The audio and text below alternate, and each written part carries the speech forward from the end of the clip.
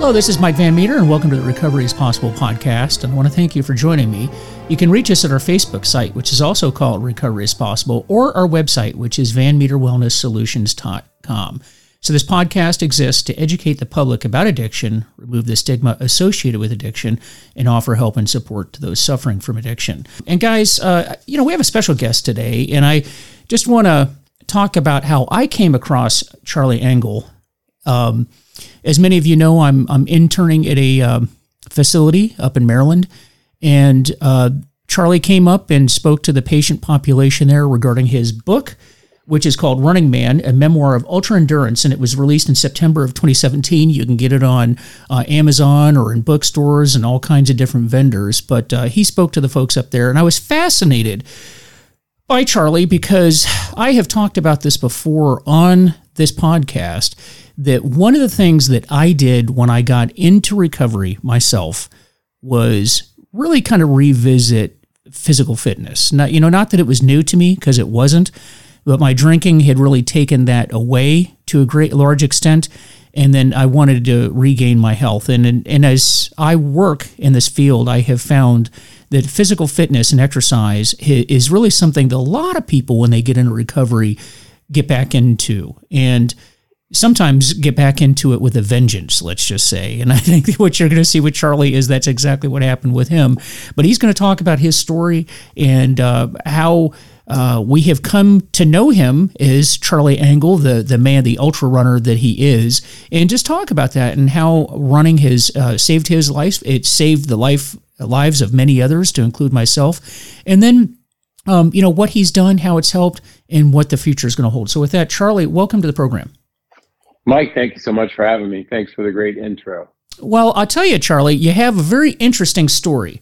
And anybody that has gotten into recovery, we all have interesting stories, and they're life-saving stories. But yours takes a bit of a different twist, and that is running. I go out and I've run. I've actually, just in all honesty, I have done a couple of ultra marathons myself. Now we're talking 50 miles. I've done 50-mile runs, which sounds like it would be sort of a warm up for the things that you're doing.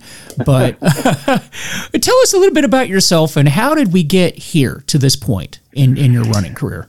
Yeah, thank you. Well, it is. I certainly wouldn't call it any sort of a chance situation as far as I'm concerned. I did grow up with running in my background. I was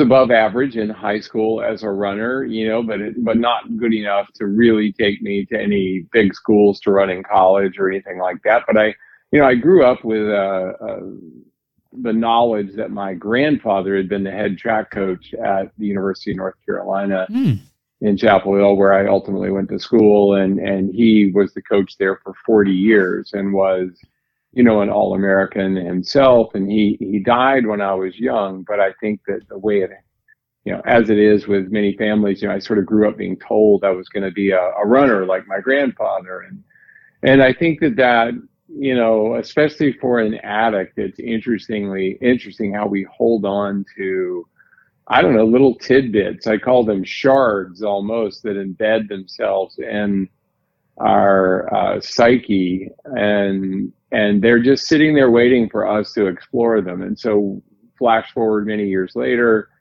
I spent 10 years after college, basically the only running I did was, from the police or, from responsibility or, that's what it felt like. And not really, but, it just was I wasn't a runner per se. Yeah. And yet when I finally got sober at 29 and the wheels had really come off in my life, and I made a decision that, I needed to change things. I went to a meeting that night, the night that I made that decision, and got up the next morning and I put on my running shoes and went for a run, and it was awful. It was 2 or 3 gut-wrenching, painful, ugly miles, but it lit something in me, and I decided I would go to a meeting every day for 30 days, and I would run every day for 30 days, and at the end of 30 days, I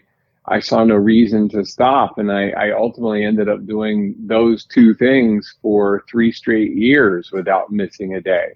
So I went to a meeting and I ran every day for 3 years. And, and it opened my life to so many experiences. It opened my body to this realization that I had so much more to learn and also to offer. And, in those first 3 years, I ran 30 or so marathons. And as I jokingly say, because I obviously had that whole addiction thing under control. And, and I ran my ass off. And I think I was running to actually try to get rid of the addict. Like I sort of wanted to kill that guy because I thought he was trying to kill me. And what I learned, in fact, was all those addictive qualities and that obsessive nature that I had in me. If I took that power and pointed it to positive things, that I could actually, build a really great life for myself. And, I'm happy to say that that's what's happened. Well, and that's a really good question. And I know that it's a very common question that you get. And that is, hey, have you just replaced one addiction with another? How do you address that when people ask you about that? Yeah, there's no such thing as, seriously, there's no such thing as, it's such a popular thing to say, and it's just nonsense. There's no such thing as, I'm sure there are people who can become, and I'm using air quotes that you can't see here, addicted to exercise. Almost nobody knows anyone like that, and usually it comes across as this very strange criticism of sorts. Addiction is what I used to do for 10 years, and addiction is what, you and I both know what that looks like. If you're doing something that is actually healthy, it would be like eating too much healthy food. Oh, you're just addicted to healthy food. Oh, well, okay. So I'm sorry, I guess, I'm not sure what I'm supposed to do with that. And, and there's this, it's a very funny thing, Mike, and I found myself talking to my wife yesterday about this, but you look around general society, 70% obesity here in the United States, and everybody's a critic of everything, yet there is so little just personal responsibility taken for things like, your own health and exercise and nutrition. And, everybody wonders why our healthcare system is broken and costs so much. All you have to do is look at pictures of us from the 40s and 50s as compared to pictures today. And it's because people don't take personal responsibility for their own health. They want somebody else to do it for them. And so I always tell people, if somebody feels better about saying, oh, well, look at that guy, he's just addicted to running, as if it's some sort of criticism, I'll own that. And as I always say, I never got a DUI while running, nor did I lose my car, like behind a dumpster after a running binge. But I sure did that stuff after drinking and drugging. Well, it's funny that you say that, Charlie, because I've actually had the same thing asked of me, in working with people when I've done peer counseling, and now that I'm in the counseling world, and people know that I do a fair amount of running and cycling myself. Okay. And people will say, well, Mike, didn't you just give up one addiction for another? And it's funny that you use sort of the same analogy that I do. And that is this, I've never had, if I'm working with a client, I'll say, I've never had a boss come up to me and say, something, Mike, I've noticed that you go run 5 miles every day. Okay. I've noticed that you went, and I'm going to talk to you about this. Here's the deal. If you don't stop running 5 miles a day, we're going to have to get rid of you. I've never had that conversation with a boss. Likewise, and I'll even tell you this, it's funny when people come into treatment, the things that they become concerned with. I've even had people say, well, Mike, I go to AA meetings, and I notice that people drink a lot of coffee. I'm very concerned about that. Do you think that I'll just become addicted to caffeine? Now, I'm not saying that there aren't problems with that. I'm not saying that that's a bad thing, or a good thing. But I've never had a boss come up to me and say, Mike, I've noticed that you drink a lot of coffee at work when you're here. Yeah. Listen, Yeah. if you don't cut back on your coffee, we're going to have to let you go. I've not had that conversation. Now, you can have another discussion about the health of drinking all that coffee, but the point being is, it seems to point away from the central problem, and that is, I have had people say, look, if you don't stop your drinking, we're gonna take you away from your, you're gonna lose this position. Or if you don't stop drugging or inappropriately using the internet, we're gonna take your job away from you. So it's funny that people become focused on the wrong thing. And I also I remember one individual I was talking to who literally, it was a couch potato. This person had no physical activity in his life whatsoever, and a horrible diet. And I remember him saying to me, because I said to him, hey, look, let's really talk about your health. Let's try to get you moving. Let's try to clean up your diet, and let's start exercising. And this particular individual said to me, well, I'm concerned that I'm going to become an exercise addict if we move in that direction. And I thought, well, that's kind of interesting, because right now there is no physical activity in your life whatsoever. And now, if you get to the point where in the next few months that your family's falling apart because you're not going to your kid's soccer game on Friday because your training plan says you have to do a 12-mile run, and then you miss the Saturday activities because you got to do a 3-hour bike ride followed by another run. We can have a discussion at that point, because you're missing out on your family activities. But I think we're a long way off from that point right now, in early recovery. And so I've always found that sort of an interesting, I think it would have to get pretty extreme before you start developing lifelong problems now. But I will say this, that if you are an individual that is not participating in life activities, family activities, that might be a discussion to have. Would you agree with that, or what are your thoughts on that, Charlie? Yeah, sure. You certainly, especially if you're in recovery, family should become a priority, simply because it probably wasn't before. But I would also argue that I've lived by the mantra for decades now that if you don't feel good, you can't get well. Yeah. So that same guy who was asking you, saying he's concerned about becoming an exercise addict, I'm going to venture a guess that he's watching 4 or 5 hours of TV a day, every single day. How is that not escapism and addictive behavior? And yet there's absolutely no, and I mean no, benefit to that. So, sure, I guess maybe you could watch a TV show with your kids. You know what else you can do? You can go outside and play with them. Yeah. Which is still activity. How about that for a novel idea? Is attraction rather than promotion, right? Is to actually lead by example. And it is a funny thing. I've never ever had that sort of criticism. It always feels like a criticism to me, but I've never had anyone level that wasn't someone that was, not in good shape and not taking very good care of themselves. Mm-hmm. And I mean, look, I'm listening to, In the Realm of Hungry Ghosts from, by Gabor Mate right now. And it is the most amazing and fascinating book. It's not my first time through, about addiction, and, his language around, how a person becomes addicted, what actually is the definition of addicted. And, there was a fascinating thing that he said about, Native Americans in particular there was no such thing as addiction. Like it wasn't a word, it wasn't a thing, it wasn't something that they even had a relationship with until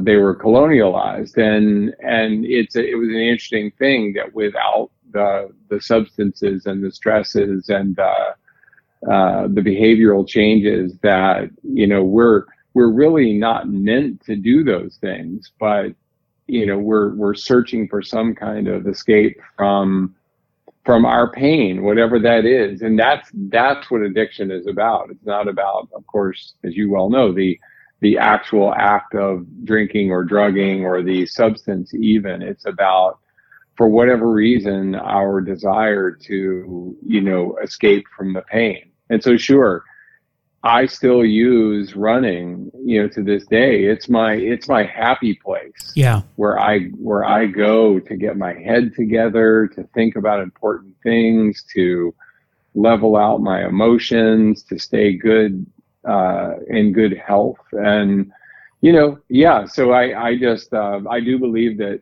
going back to something you said in your introduction, one of the things that, I'm really interested in pushing farther with the addiction industry is, a person will go into treatment and pretty much immediately be sat into a plastic chair, and talk therapy will begin almost on day one. It does. Yeah. Yeah. And I mean, and I'm not by any means saying that that's not, talk therapy is a huge part of getting help and getting healthy, but equal attention should be paid to the human body. I agree with you there. Absolutely. Yeah. And usually in most treatment centers, even one like Ashley, as amazing as they are, and they have this incredible gym, and they have, and a lot of treatment centers have all of this. It's not mandatory. It's not compulsory to exercise. It's voluntary. And look, unless someone that would be like saying it's voluntary to go to your group therapy session or to your one-on-one counseling.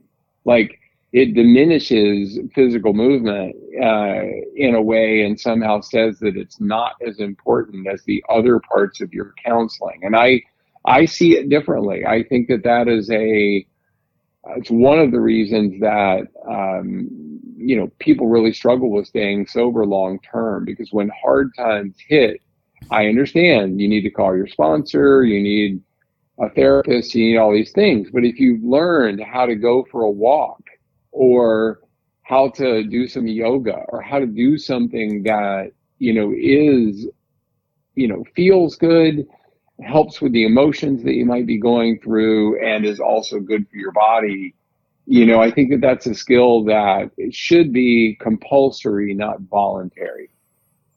That's actually something I've been thinking about for quite some time. And I know when I went through treatment, there actually was not a gym there initially. And I actually had a counselor that I would go out and run this loop. And I actually had a counselor come up to me and dissuade me from doing that, thinking that I was just replacing and trying to avoid some of the discussions. I thought that and even back in those early days, I thought that was kind of unusual, because I realized even early on the benefit, like you just mentioned, how you use running, that you feel better, it clears your head, you do your important thinking. I noticed that early on, that no matter how bad of a day, like let's face it, you and I both have been in recovery for quite some time. You, in your case, longer than me. But the point is that just because you're in recovery doesn't mean you don't have bad days. I've probably had more tragedy and bad things happen to me in recovery than I did when I was drinking. And So what do you do on those days? Is that the same with you as well? Totally the same. Yeah. And the difference is we get to be fully present and accounted for, to be there to face those hardships, without needing a substance. But I would argue that, when the stress hits me, it's not always a run. Sometimes I just want to go out the door, have a little fresh air, go for a walk. And if that has become, like this coping mechanism for me, which it absolutely is, there quite literally is no downside. Because if I sit in my living room or in a chair and I think about whatever this difficult situation that might be going on in my life, or ad nauseum, I'm talking to other people on the phone, or we're having arguments with loved one, whatever the stress, wherever it's coming from, it's just that's actually not healthy for me. And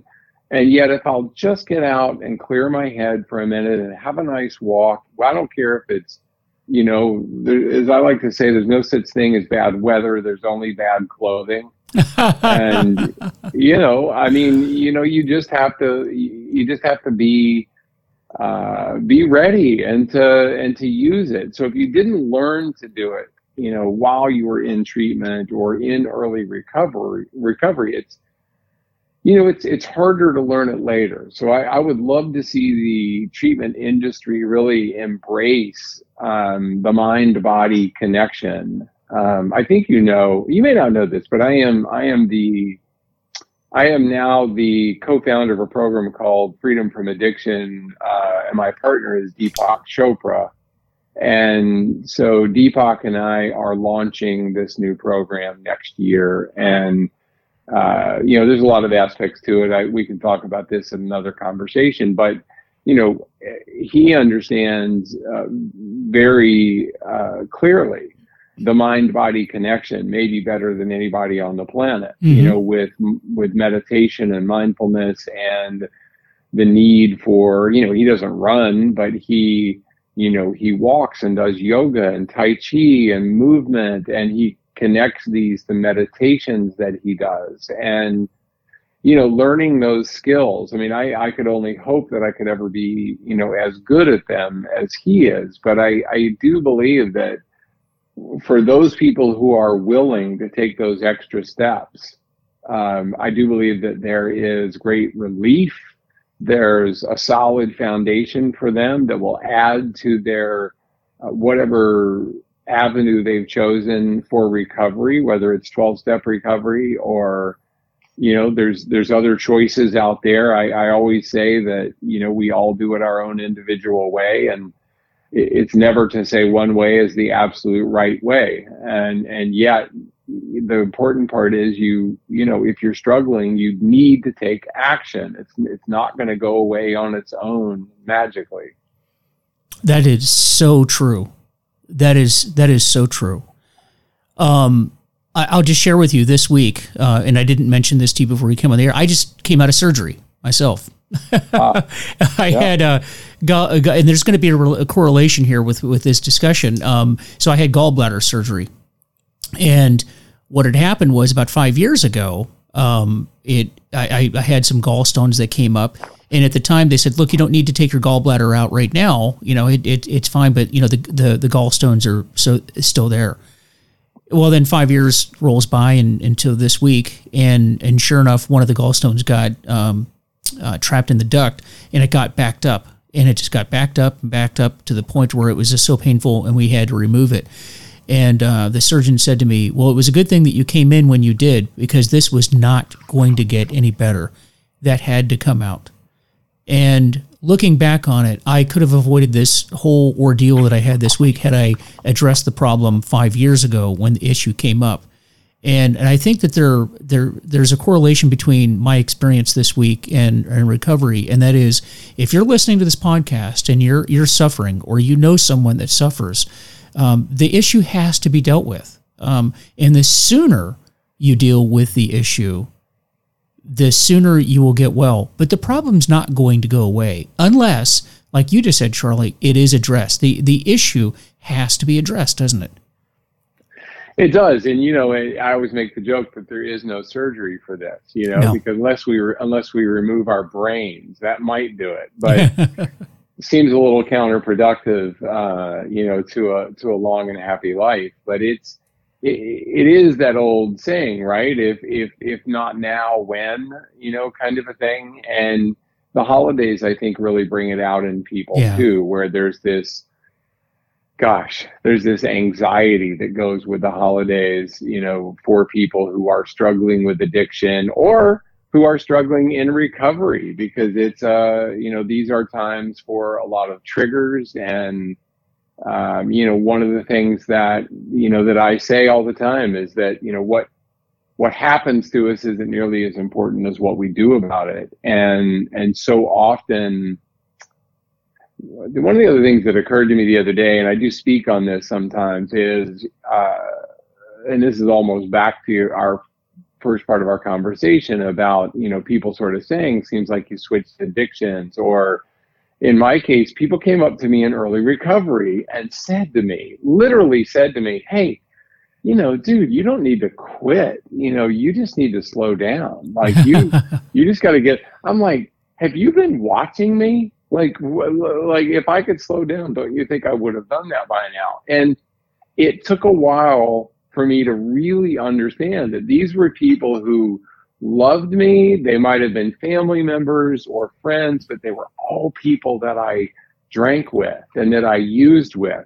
And guess what? They didn't want to lose their drinking buddy. So for them, I'm not saying they weren't concerned about me, but they were more concerned about themselves than they were about me, which is just human nature, right? I mean, I don't even blame them for that.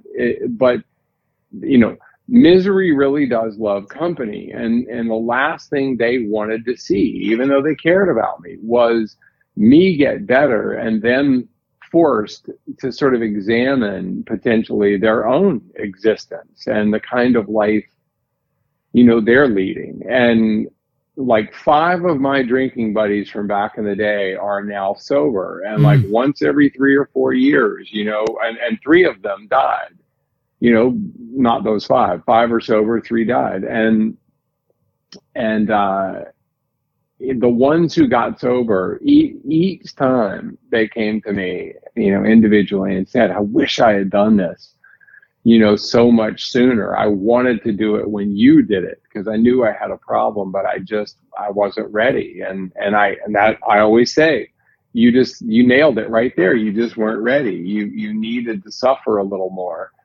But you don't have to anymore. And now you've got this incredible universe open to you, and all you have to do every day is show up, and your life will by default get so much better. Yeah. I've often heard it said in recovery circles that your life can't not get better. It won't solve all your problems. All your problems aren't going to go away. And like I just mentioned, I've had probably more tragedy happen to me in sobriety than prior, but my ability to deal with it was so much better. And most importantly, I was able to be there for those that were in my circle that were suffering, really, really suffering, whereas I would not have been present for those people prior. Yeah. Many of your problems, I would say about 80% of the problems that you have in your life are due to your addiction, directly related to your addiction. They will likely resolve themselves to some extent. And then the other 20% or so, you'll be able to better deal with anyway. That's what I'd like to tell people. Everything you said right there is just it's so true. And we, people are afraid to make those changes. But, and for me, as I'm sure my story, it's all right there on my website, and we can talk about this even another day sometime. But, at 19 years clean and sober, I ended up going to federal prison. And, it's part of my story. And while I certainly wasn't happy about it, like most challenging things in life, it has become, now that I'm nearing, 30 years clean and sober, it has actually become a deeply embedded part of me that I simply had to go through. And, fault or no fault, or fair or no fair, or unfair really doesn't matter. Like, those stories are actually irrelevant. Things happen to us in sobriety that are challenging and difficult. And I tell people often that one of the reasons I've run so much, I've run more than 100 miles, more than 50 times. And obviously I ran almost 5,000 miles across the Sahara Desert. And that was 2 marathons a day, every day for over 100 days in a row. And I've done some, what to most people would seem like really crazy things. And I get the question regularly, why do you keep doing this? What are you chasing? As if I'm some, broken, hollow person that's desperately seeking some elusive pot of gold. And I have, I try to always be nice to people. I'm like, look, you have it all wrong. I now have the ability to be a seeker. I get to be curious and adventurous. And I've never run 100 miles when I didn't want to quit at some point. And that's actually the whole point, is I want to put myself voluntarily in a situation where I'll reach a place where I can't possibly go on, and then I figure out how to keep going. And I can take that lesson in a controllable situation like a run, that lesson of getting past that hard moment, translates directly to when I have, an argument with somebody at work, or a fallout with my spouse, or some other hard thing that happens. Those lessons in running teach me that if I just let that moment pass by, I don't have to throw a hand grenade into my whole life just because of that hard moment. And that's what running teaches me. It puts me in a place where I get to a place that's just too hard to keep going, but then I find a way to keep going, and I get to use that later. And that's kind of like recovery, isn't it? Because those of us that have struggled with addiction, we have gotten to that point. How many people do you know, and yourself included, myself included, you got to the point where you say, I cannot go through life. I can't go through life without drinking. I just can't do it. But then you come to the realization that you can't continue doing it either, right? Yeah. And you reach that hard spot where you're just like, I can't go on. What do I do now? And you have to figure out a way to go beyond that point. And so that's the same analogy that you're describing here, is there has to come a point where you figure it out. You have to figure out a way to get through that hard spot. And that's what we're talking about.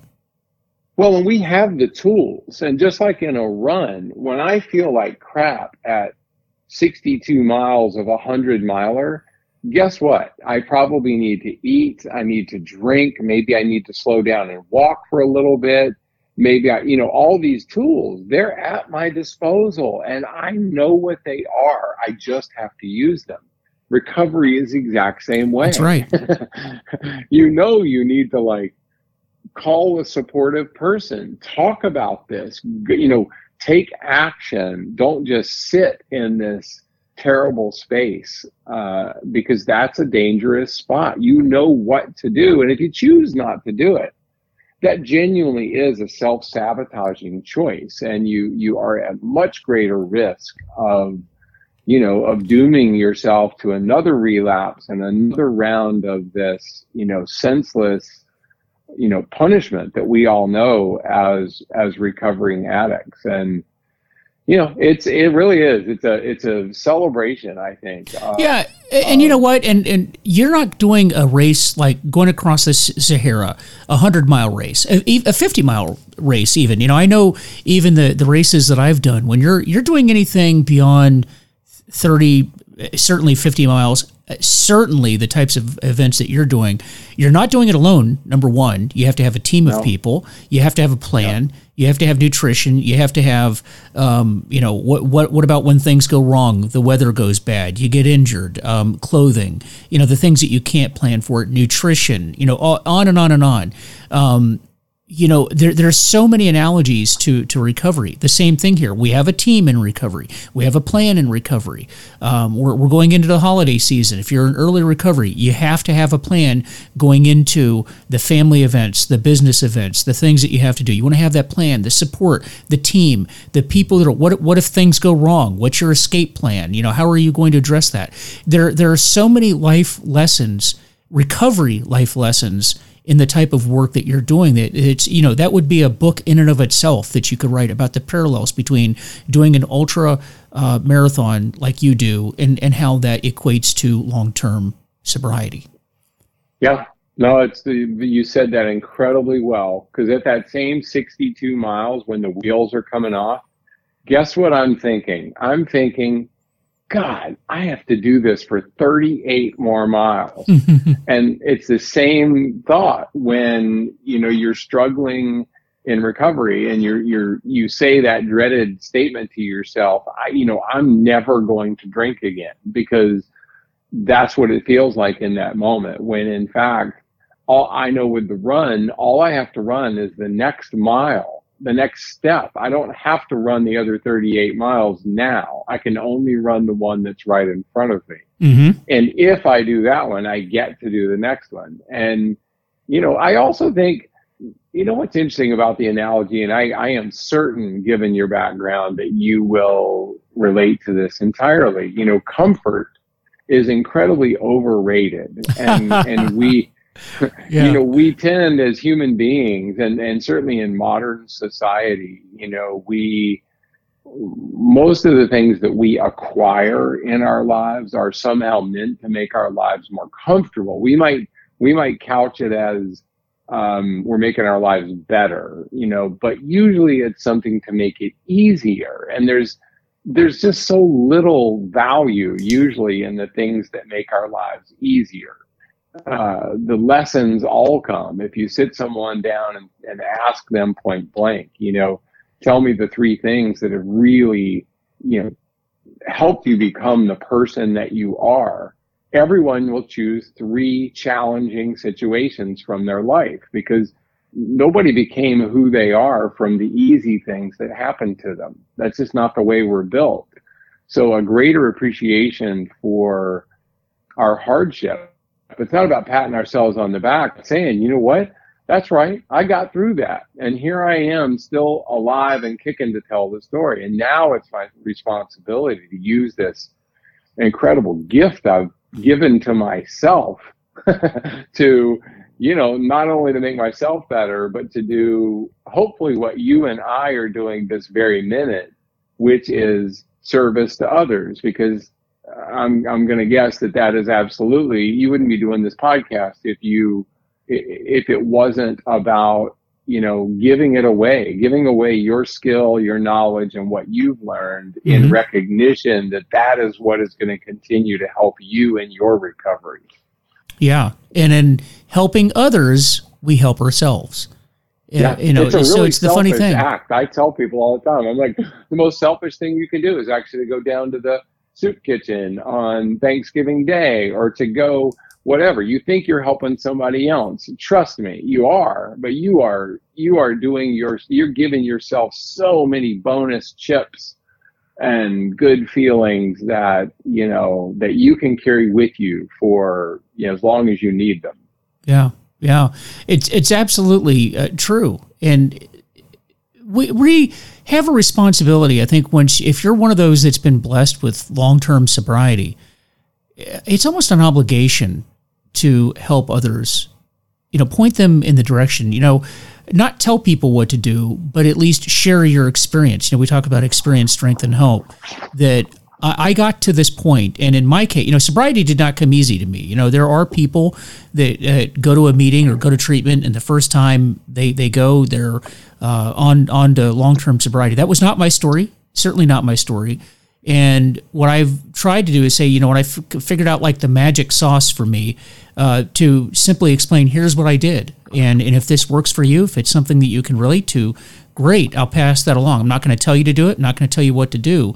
I just know that this is what I did. And if there's anything that you can glean from that, then please, get something from it. And I think that the same is true in your story. And what I really like about your story is you are demonstrating what a sober person, somebody that is tapping into their capabilities, what is possible with the human mind and the human body, that absolutely would not be possible if you were still drinking and drugging. But when you take away drugs and alcohol and you tap into what is your potential and explore what that is, because I don't even think you know what your full potential is yet, but at least you're going out on the horizon and looking for it.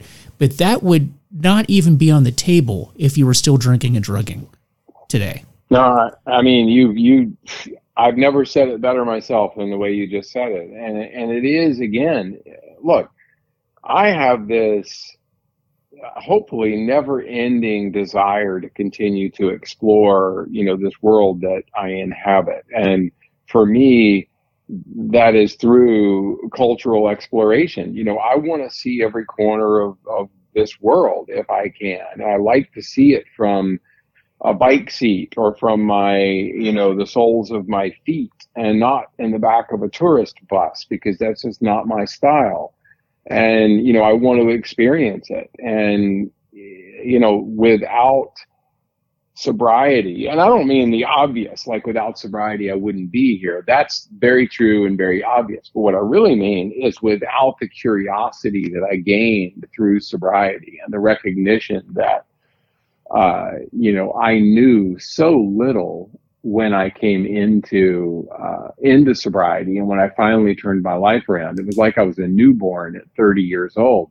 And geez, in 30 years, I've learned so much, but I've also recognized there's so much more to do. And my physical way of doing it is through movement, but it isn't about the movement. You and I, I'll tell you, one final, quick story, which you I think are already aware of, but my next big project, and this has been growing for 10 years now. I mean, it didn't happen overnight, but I made a decision about 10 years ago that I was going to try to go from the lowest place on the planet, which is the Dead Sea, to the top of Mount Everest, which of course is the highest place on the planet. And so to do that, I'm actually going to swim across the Dead Sea from Israel to Jordan. I'm going to run about 2,000 miles across Saudi Arabia and Oman to the tip of Oman. I'm going to row across the Indian Ocean about 800 miles to Mumbai, India, where I'll get on a mountain bike and ride to Everest Base Camp. And from there, it's just like 2 or 3 miles, just happens to be like straight up. But, it's this metaphor for this journey that we've all been on. We are a never ending cycle of low places and high points. And, I have been dreaming and scheming towards this for over 10 years now. And interestingly, it has actually not come to pass, but, the foundation is laid. I have the support that I need, most of it at this point.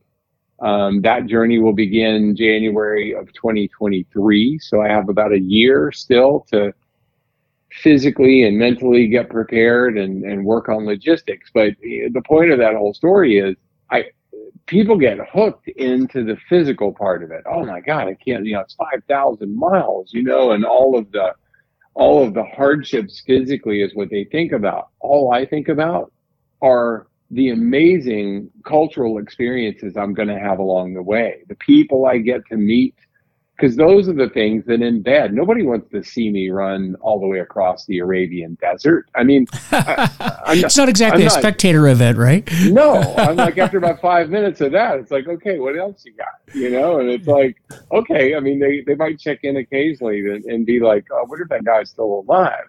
But beyond that, if there's not more to it, and that's how I feel as an athlete. Yeah, I want to go out there and I want to scrape away the kind of the craziness of daily life as I know it and go into the wilderness and do this thing. Like, that's what I look forward to, is that leaving my phone behind and not answering emails every day and not doing any of those things, but focusing on this continuous forward movement, which again, most of us, if we could in our sobriety eliminate sort of the pressures of daily life and just focus on moving forward, then recovery would actually be maybe a little easier, or we'd be able at least to focus on it. But that's not reality. It's not the planet we live on. We all have these pressures, and we are going to hit those inevitable hard parts. And so who you are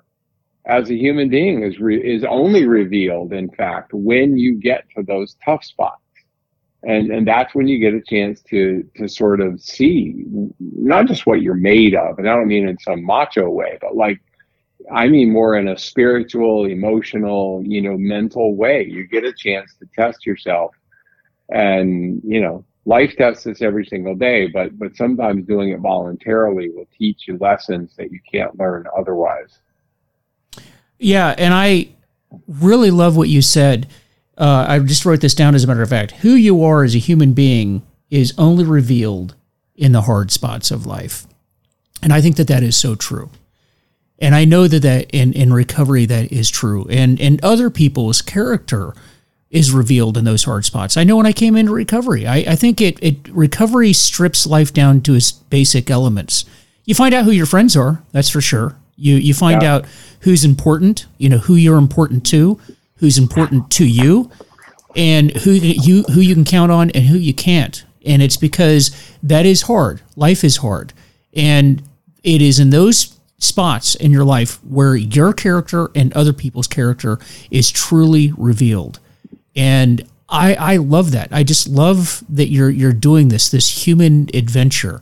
And that is just, I'm looking forward to hearing about this. And one other thing, before I let you go, because I know that you have to go, you have another celebration coming up this coming summer having to do with your sobriety anniversary. Can you tell us a little bit about that?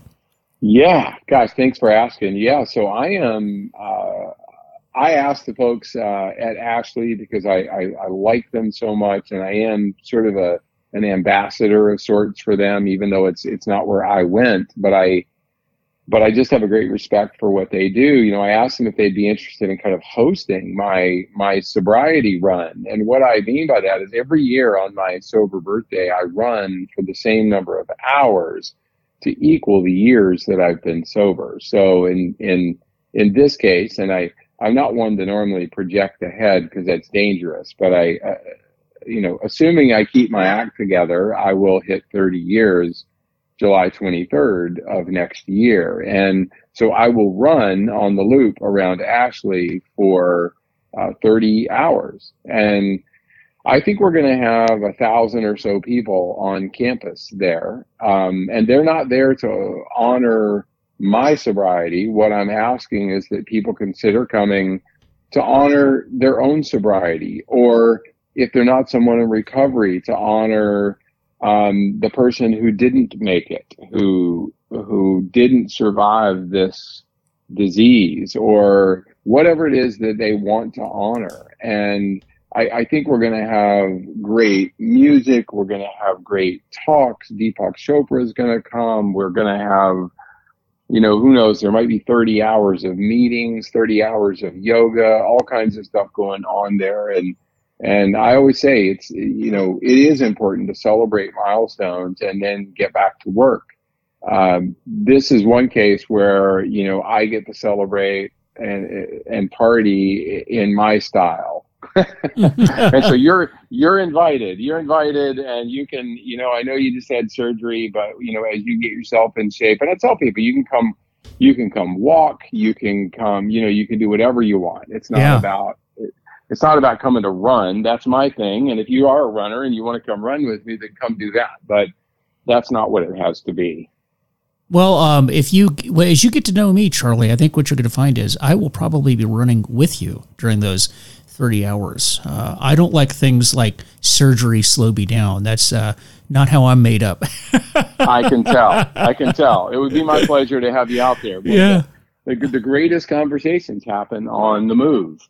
Yeah. I make jokes all the time that I still have a therapist after all these years, but I'll only talk to her if we're either on a walk together or we're walking and we're both on the phone, because the brain operates better, the body feels better, and I think it's a way to be in touch with your true feelings. And so this is going to be a genuine, enormous celebration. And if people go to my website, it's actually, that event's not up there yet, but there's a lot of other stuff about my Dead Sea to Everest project. And, there's blogs and videos and podcasts and so forth that are on the site, that if anyone wants to know more, then of course they can. I sort of, I don't do a great job of social media, but I do my best. And, so I try to bring people along on the journey with me if they care to. Mine is very real. Mine is not one of those social media accounts where everything is awesome all the time. Yeah. because that's not how life works. Yeah. Well, Charlie, I've really enjoyed talking with you. I really appreciate you coming on the program. I really do. And anytime. So, folks, the book is Running Man, a memoir of ultra endurance.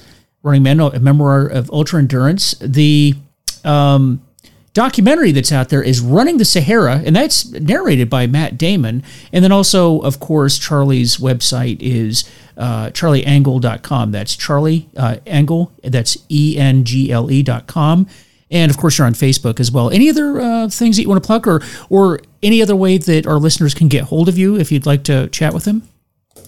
Yeah, that's it really. And on my website, my email and my phone number are right there. So I'm the easiest person to find. So if someone ever wants to reach out, personally and ask a question, whether it's about running or recovery or some other thing, then by all means, I encourage that and I do my best to answer. And, that's what keeps me sober, is getting a chance to, not, as you said very eloquently earlier, it's not our job to tell anybody else how to live their life or even how to manage their sobriety. But if we use attraction rather than promotion, and we let other people see the things that have helped make us successful thus far, maybe they'll find something of value. And that's what I hope to achieve through, all of those different pieces of media. Yeah. Well, thanks again. Thanks again for coming on. And guys, as I'd like to say, I don't represent any group. I don't represent anyone other than myself. And my only purpose in giving this information is to share with you what I've done, because it's helped me, and maybe it will help you too. And the same is true with Charlie. So if I've said anything that doesn't apply to you or you don't agree with, then just discard it. But try to take any information that you can use for yourself and help others as well. Because that's what we do in recovery, and we help ourselves along the way, and we help to impart the knowledge that we've gained to others as well. So with that, please visit our Facebook page, Recovery is Possible, and our website, VanMeterWellnessSolutions.com. Let me know if there's anything talk to me about how I'm doing. Let me know if there's any topic that you're interested in hearing about, because I'd love to hear from you, and I know Charlie will as well. So take care, and guys, we will see you next time.